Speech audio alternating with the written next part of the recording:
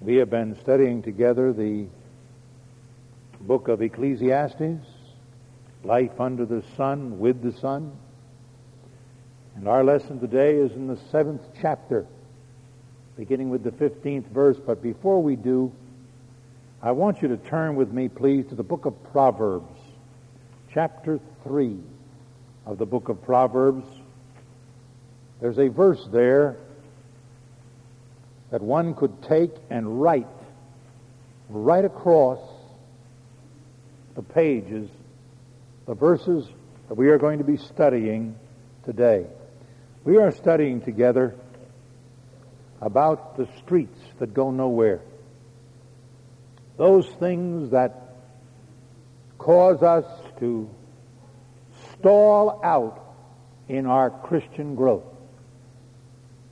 We start out growing with Christ and praising God, but so often, oh, so often, our growth is cut off. We reach a plateau and we stay there. And the joy and the liberty and the blessing of our lives that we had in Christ are gone, and we're just going through the motions. We don't know why, because we've committed no gross sins. We're not involved in some outrageous conduct. Why is it? And we've been noticing that there are several reasons why. The commonest of all was the very fact that many of us mistake the blessings from God from fellowship with God Himself. This is such a common evil, we called it Main Street, where so many people live. Others substitute the cosmetics of church life and work for a real walk with God. They mistake fun with fellow believers for the fellowship of the saints with God. We call this Hollywood Boulevard. Others can remember those good old days when their lives were filled with blessing, and they fail to remember that today is God's gift to us, just as yesterday was God's gift to us.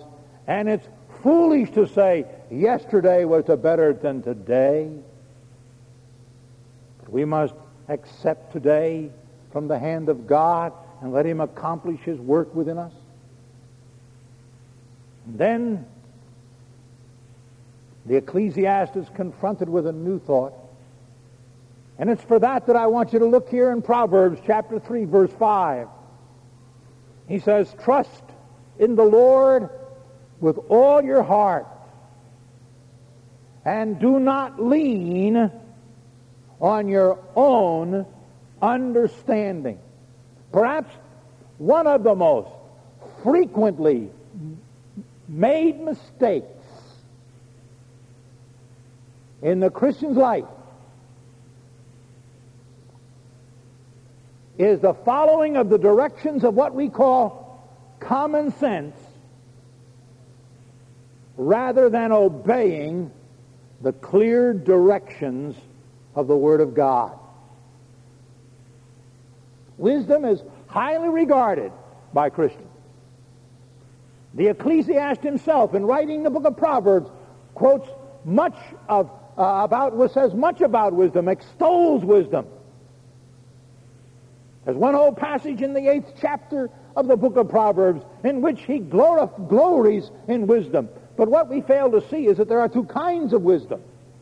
There is the wisdom which is from above, that is contained in this book. And there's the wisdom that is of the world.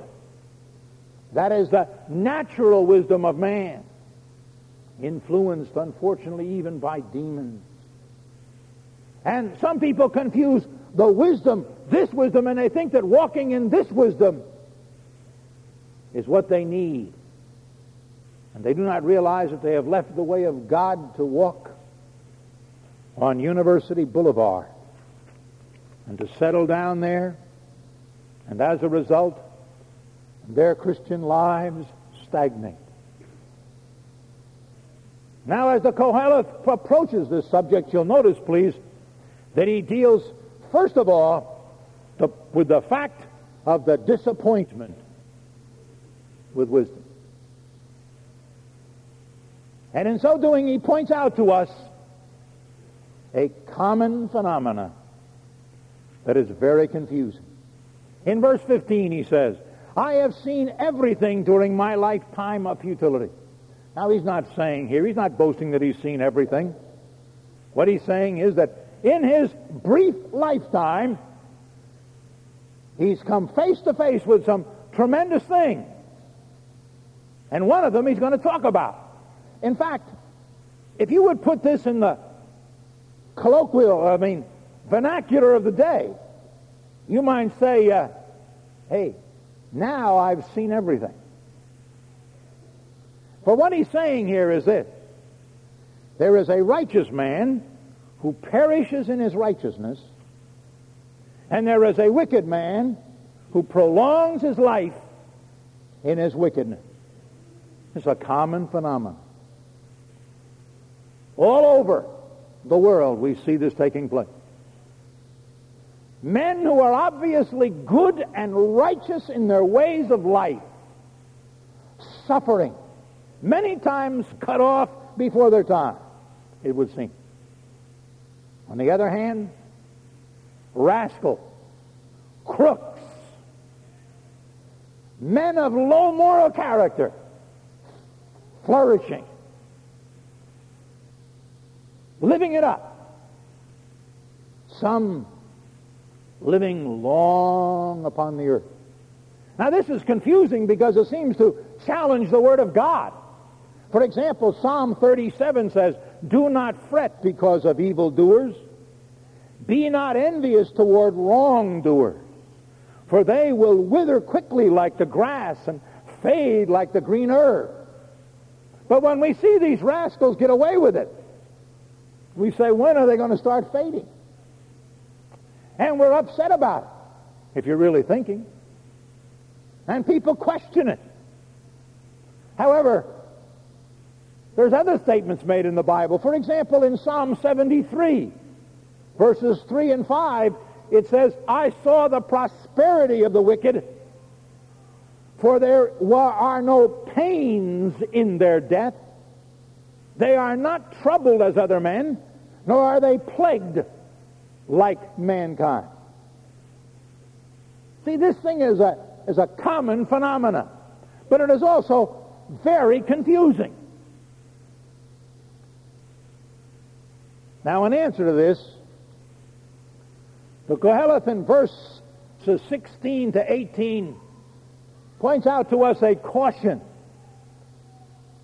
concerning our practice. He says, do not be excessively righteous. Do not be overly wise. Why should you ruin yourselves? Do not be excessively wicked. Do not be a fool. Why should you die before your time? It is good that you grasp one thing and also not let go of the other. For the one who fears God comes forth with both of them. Now, this particular text has been a thorn in the flesh of those who want to read the Word of God. Hey, what is this business? Is Solomon telling us here that we can be good sometime, and if we want to, we can sneak in a sin? You know? And really, we should not give up all sin. We should hang on to a little bit of sin and hang on to righteousness. And with this hand be righteous and with this hand be sinful. Is that what he's telling us? You see, this was a popular philosophy of his day, advocated by Aristotle given the glorious title of the golden mean. Was being proclaimed by philosophers around the world that there was no real standard of right and wrong. There's no real righteousness. And so therefore, people ought to be careful. They should adjust their lives and live in moderation. Now, that's a very good term, isn't it? Be moderately righteous and only moderately sinful. And that's the best way to get along. Now, is that what he is saying? Is that really what he is saying?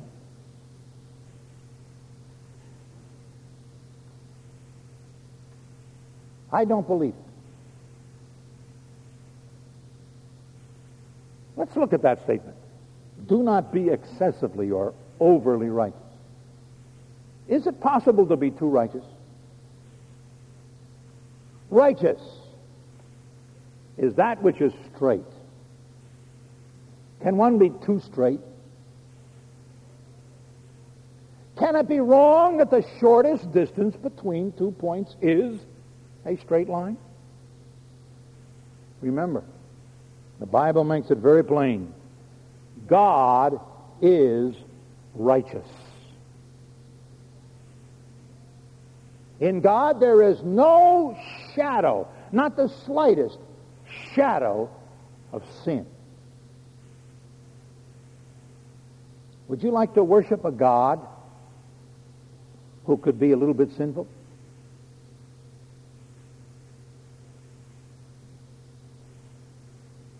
To be too righteous is like complaining about being too healthy. Would you accept a little bit of bad health if you had the choice?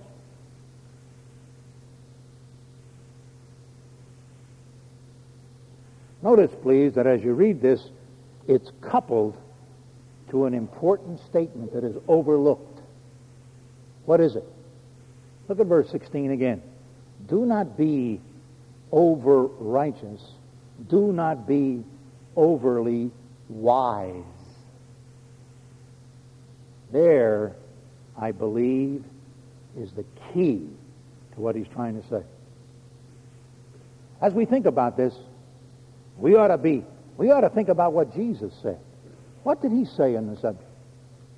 Because if you say that we can be just a little bit righteous and we can sin, that comes into conflict with the rest of the Word. Listen to what Jesus said. In Matthew chapter 5, will you turn there, please? Matthew chapter 5, and will you look, please, at verse 20?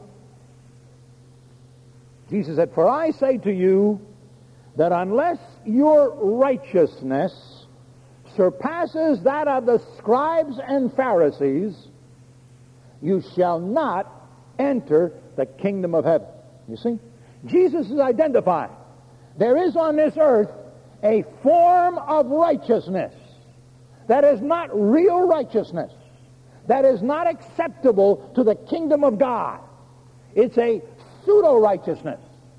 And those who have this pseudo-righteousness are not going to be allowed into the kingdom of God. And he says it's the righteousness of the scribes and Pharisees. Well, what was that righteousness? Will you turn with me to the 23rd chapter of the book of Matthew? "Woe to you, scribes and Pharisees, hypocrites! For you tithe mint and dill and cumin, and have neglected the weightier provisions of the law, justice and mercy and faithfulness. But these are the things you should have done," these weighty matters. "These are the things you should give your attention to, without neglecting the little things as well." You see, what is the righteousness of these scribes and Pharisees? Their righteousness was concerned with the minute details of life, how you dressed, the kind of food you ate, the external things, the detailed external things. And they were winking, and they were misconstruing the doctrine of real justice, the concept of the mercy of God, the concept of the faithfulness, the being faithful to what you promised. And Jesus was pointing out to them, this kind of righteousness is not a real righteousness at all. And if you look back, please, to the 15th chapter, you'll see something else that he says about these men. In chapter 15 of Matthew, he says, then some Pharisees and scribes came from Jerusalem, saying, why do your disciples transgress the traditions of the elders? For they do not wash their hands when they eat bread. And he answered and said, and why do you yourselves, now get it, why do you yourselves transgress the commandment of God for the sake of your tradition? You look back now to that statement in Ecclesiastes, do not be excessively righteous and do not be overly wise. What were these Pharisees doing that Jesus condemned? What was there about their righteousness which he saw to be obnoxious? What was it? Is that they were reading the simple, clear commands of the Word of God, and they were twisting them and compromising them to fit their own cultural ideas.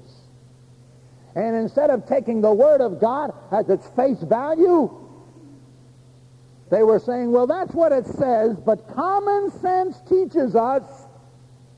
And thus they twisted the Word to mean what it never said.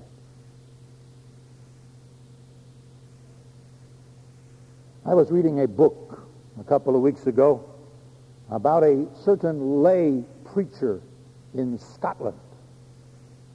And he was what they would call a hellfire damnation preacher. Right on. You know, boy, he'd thunder out against drunkenness.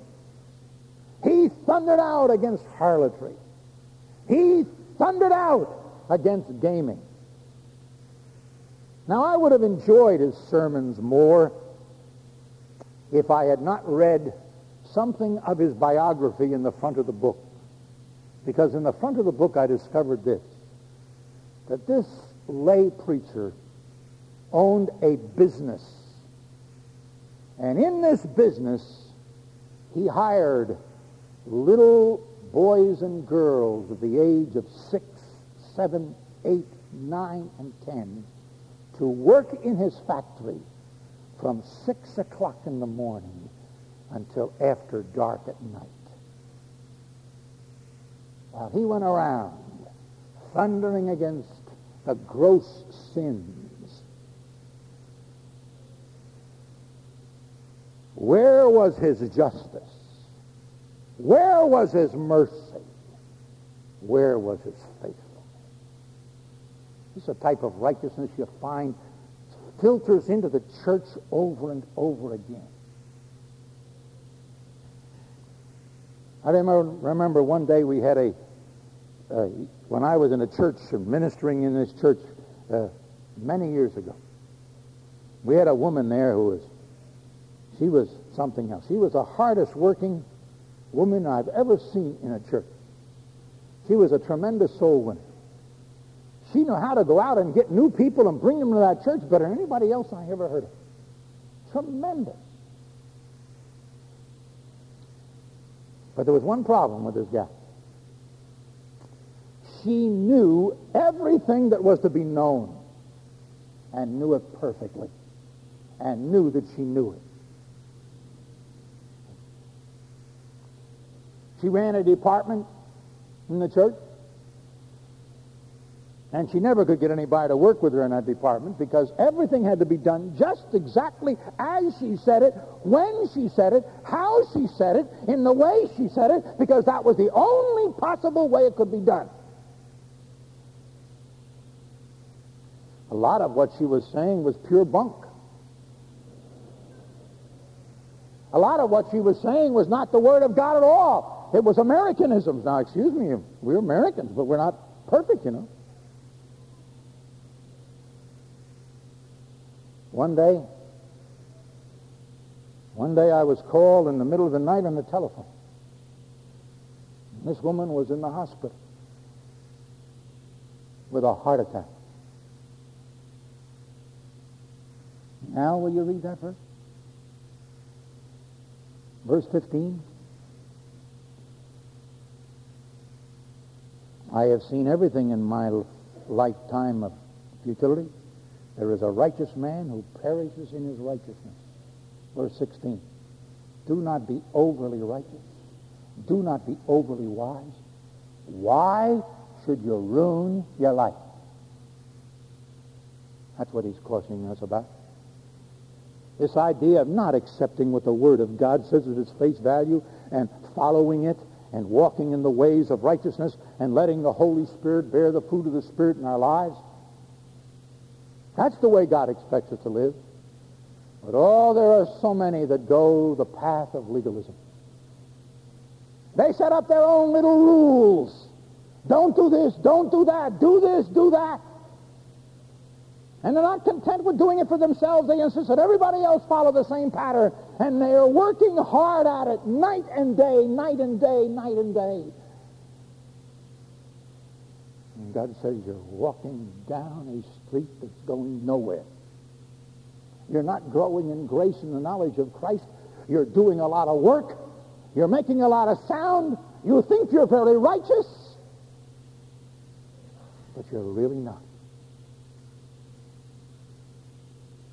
You're really not. You've walked away from the path of true righteousness, and you're involved in details that God has said nothing about, and you're trying to cram your ideas and your wisdom down people's throats. And if you keep it up, you're going to put yourself in a grave. Then he says something else. Look at verse 17 rather. He says, do not be excessively wicked, and do not be a fool. Now, wait a minute. Is he saying by this that it's all right for us believers to engage in a little bit of sin as long as we don't engage in an excessive amount of sin? Is that what he's saying? Well, I want to say to you, if that's what he's saying, then he's in absolute contradiction to the rest of the Word of God. Romans chapter 6, verse 1 says, are we to continue in sin that grace may increase? God forbid. How shall we who have died to sin still live in it? Verse 15 of chapter 6 also says, shall we sin because we are not under law, but under grace? The answer? God forbid. 1 John chapter 2, verse 1. My little children, I am writing these things to you that you may not sin. That you don't even sin once. It literally means that.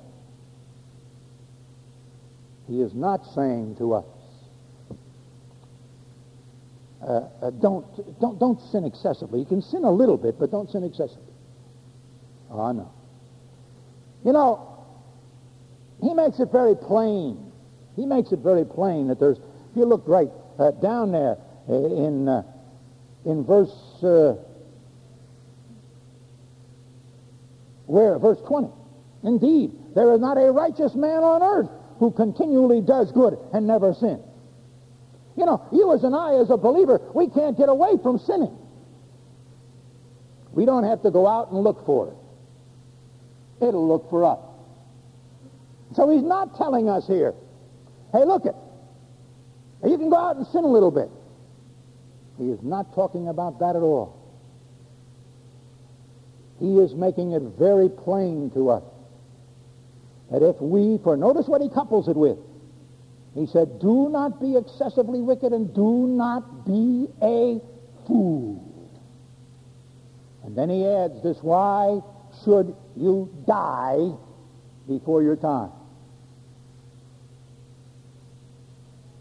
You know, some fathers every once in a while will say of their sons, oh, he's just sowing a few wild oats. Things will be all right. Right now he's just sowing a few wild oats. Hey, Dad, the problem is that he's going to have to reap the crop. Go ahead. Reach out and grab that sin and enjoy it. Hey, by the way, while you're doing it, really enjoy it, because you're going to pay for it. You're not going to get away with it. If you sow to the flesh, the Word of God says, you shall reap corruption. Will you turn with me back to the book of Romans, chapter 6? And let me remind you of something that we are often very unmindful of. A passage of Scripture that we pointed this out to you as we studied the book of Romans not long ago, but I want you to see it again. Romans chapter 6 and verse 22. But now, he says, having been freed from sin and enslaved to God. That's true of every believer. Jesus has forgiven you your sin. And Jesus has set you free from sin.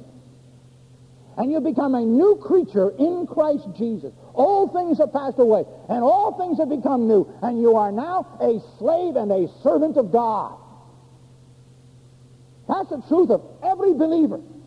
Jesus has freed you from sin, and you're now the servant of God. What are you to do? Well, he tells you. You derive your benefit resulting in sanctification and the outcome eternal life. You're to let God go on carrying his work. He's freed you from sin. He's freed you from sin. He's made you the servant of God. And you're to let him carry out his work of transforming you into the image of Christ, that you may enter in an inheritance of eternal life.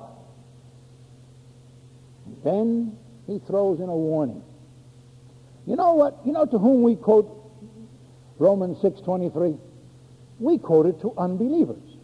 We quote it to the unsaved people. Paul never wrote this to unsaved people. He wrote this to Christians. And look at what it says. To Christians. The wages of sin is death. No, he's not talking about eternal death. He says that the free gift of God is eternal life through Jesus Christ our Lord. When you believed on Jesus Christ, he gave you eternal life. That doesn't mean you can fool around with sin.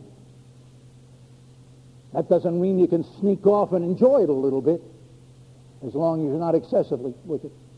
He warns you. You fool around with sin, the result is death. And that's exactly what the Koheleth is saying here in verse 17. If you come back to Ecclesiastes, he says, do not be overly wicked. You're naturally going to be a little bit wicked, and you can't help that. There's nothing you can do about it, because sin is in you, and you're not even conscious of the fact you're sin. You don't have to reach out and grab some more for yourself. Do not be a fool. Why should you die before your time? And then he concludes by pointing out something we ought to grasp. He says there, please, look at verse 18. It is good that you grasp one thing and also not let go of the other. For the one who fears God comes forth with both of them. Now, what does he say? He's saying this. That the person who has the fear of God within him realizes that he is responsible not to be involved in this pseudo-righteousness, but to let the Spirit of God who is in him bear the fruit of the Spirit within him, against which there is no law, and which is the real righteousness of Christ. And he's to let the Spirit of God live through him and let this shine out in his life. And he's to have no fooling around with sin in his life. He is to avoid legalism and its minor rules that take us nowhere. And he's to avoid wickedness. And he's to hold the righteousness that God will produce in one hand. And he is to hold freedom from sin in the other. And as a godly man who has the fear of God within him, this is the way he lives. This is the way he walks. Having pointed that out to us, he then moves on to point out to us counsel regarding the power of wisdom. Because we want to lean on wisdom. We want to trust wisdom. We want to trust this common sense that we talk about. We want to trust how we understand things. And he warns us now about the power of wisdom. Notice verse 19. He says, wisdom strengthens a wise man more than 10 rulers who are in a city. And what he's saying here is that wisdom is much stronger than might. Wisdom is much stronger than might. You know, and then he says something else. He says, indeed, there is not a righteous man on earth who continually does good and never sins. What's the trouble? What's wrong with me following my common sense? What's wrong with me interpreting the Scriptures as I see them and understand them? What's wrong? It's because I still have sin in me. And the glasses with which I read my Bible are fogged with my prejudice towards my own sin. And my tendency is to read the commandments and to read the Word of God so that they will fit the pattern of behavior which I favor and want to follow. And we see this so often in the lives of people, how they take the Word of God and twist them to fit their own ideas, their own ways, because they want to go in the way of wisdom. Wisdom is greater than might. But you can't trust wisdom, because we are sinful. And we twist the things. And we need not to trust our common sense, not to trust our wisdom, but to trust the express statement that is put out in the Word of God. And then he concludes with one more thing for us. He calls us to avoid the advice of human beings. For notice what he says here in verse 21. Also, do not take seriously all words which are spoken, lest you hear your servant cursing you. Now, this is a proverb. See? Now, he's not really talking about cursing here. This is a proverb. He says, don't take seriously everything people say to you, because there is likely to be error, untruth in what they're saying. And then to reinforce it, look at verse 22. He says, for you also realize that you likewise have many times cursed others. You aren't perfect. You don't know everything. You don't interpret everything the right way. And neither does anybody else. Oh, how often in our Christian lives we flee to others for counsel. Now, the Scriptures tell us in the multitudes of counselors there's wisdom. The Bible tells us that God has given to His church the gift of counseling. There's a ministry that we perform as we counsel one another. But my friend, listen carefully to what the counselor says, and do not accept at face value the voices of all the counselors. Make sure that the counsel they are giving you is the counsel of the Word of God. Oh, your counselor may be an eminent psychiatrist or a knowledgeable psychologist or a tremendous person well-versed in the areas of marriage and human behavior. But is what they're saying what God says? Or is it just a piece of human advice? There's a story told of an older man and his grandson. And they were starting out for the city. You've heard this story, I'm sure. It's an old French tale. And they were going out to the city, and there was his grandfather and his grandson and a donkey. And they walked down the road. And as they went on down the road to go to the city, they passed some people. They noticed that this grandfather and his grandson was walking and the donkey along with them. And one of them laughed and said, "Look at those foolish people walking along with that nice, strong donkey. Why don't they ride on the donkey?" And so the grandfather stops and takes his grandson and puts his grandson on top of the donkey and starts down the road. They meet some more people. People say to them, look at that man. He's got that healthy young boy there riding a donkey, and he, an old man, is walking." So he stops, and he takes the boy off the donkey, and he gets on. They go a little bit further. They meet somebody else, and somebody says, "Isn't that terrible? That old man, that strong old man there, walking, riding a donkey, and that boy, that poor little boy, having to walk in this heat." So when they got by, the old man reached down and he pulled the little boy up and set him on the donkey. Then they went along, and they met some more people. You know what happened? Look at those cruel people. These were people from the SPCA.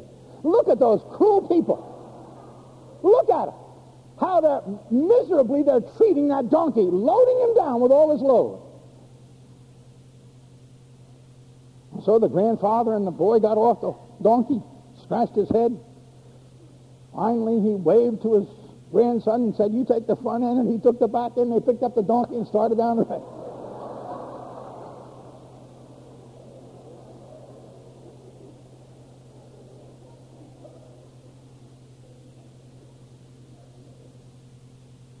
You ever gone around with a real problem in your heart and life, and you go on to this Christian and they said, "Do this," and you go on to the next Christian and they tell you what?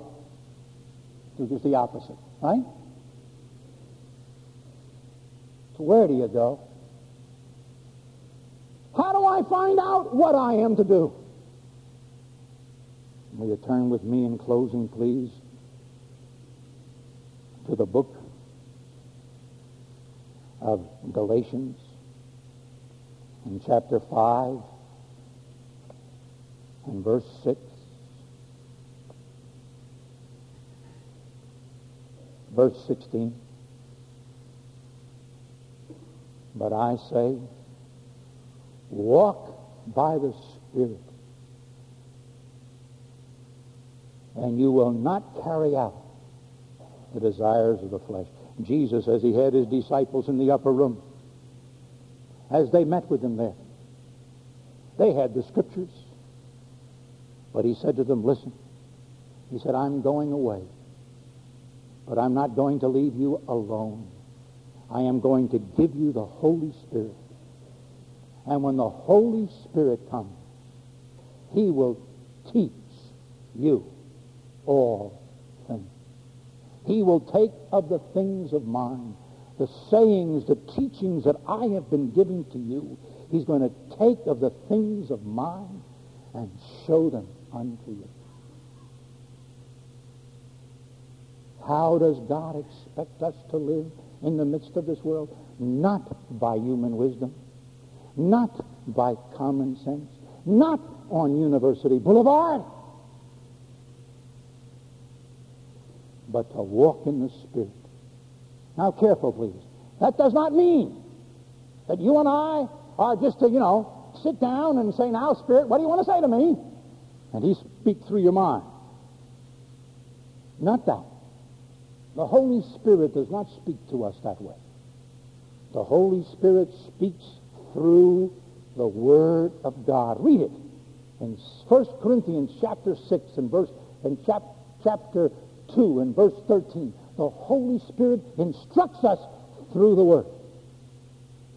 It's as we apply ourselves to the teaching of the Word, as we apply ourselves to the memorizing of the Word, as we apply ourselves to the reading of the Word, the Holy Spirit gives us the instruction, gives us the glimpse of the reality and the truth of righteousness, delivers us from legalism, and brings us into the freedom of the children of God, brings us to the truth that sets us free,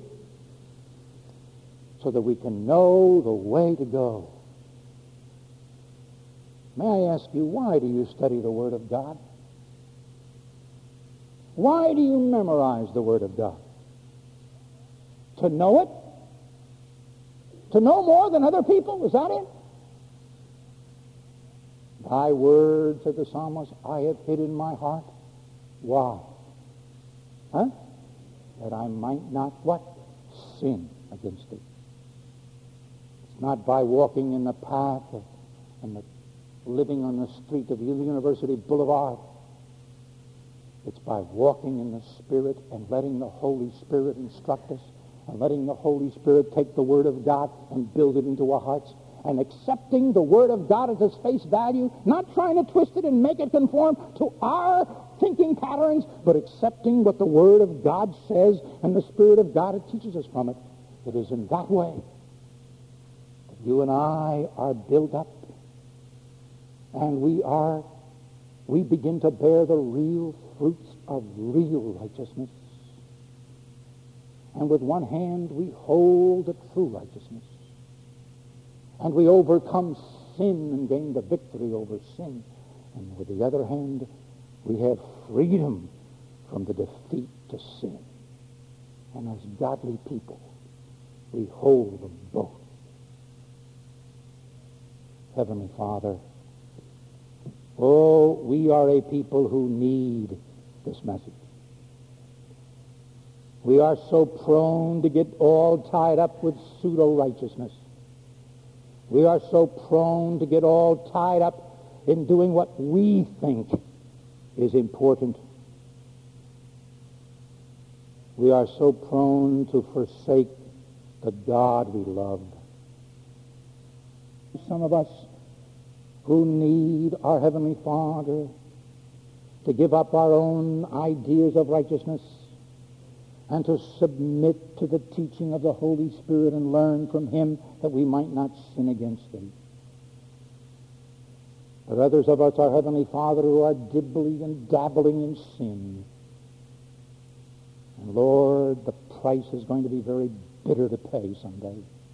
Oh, deliver us from this, we pray.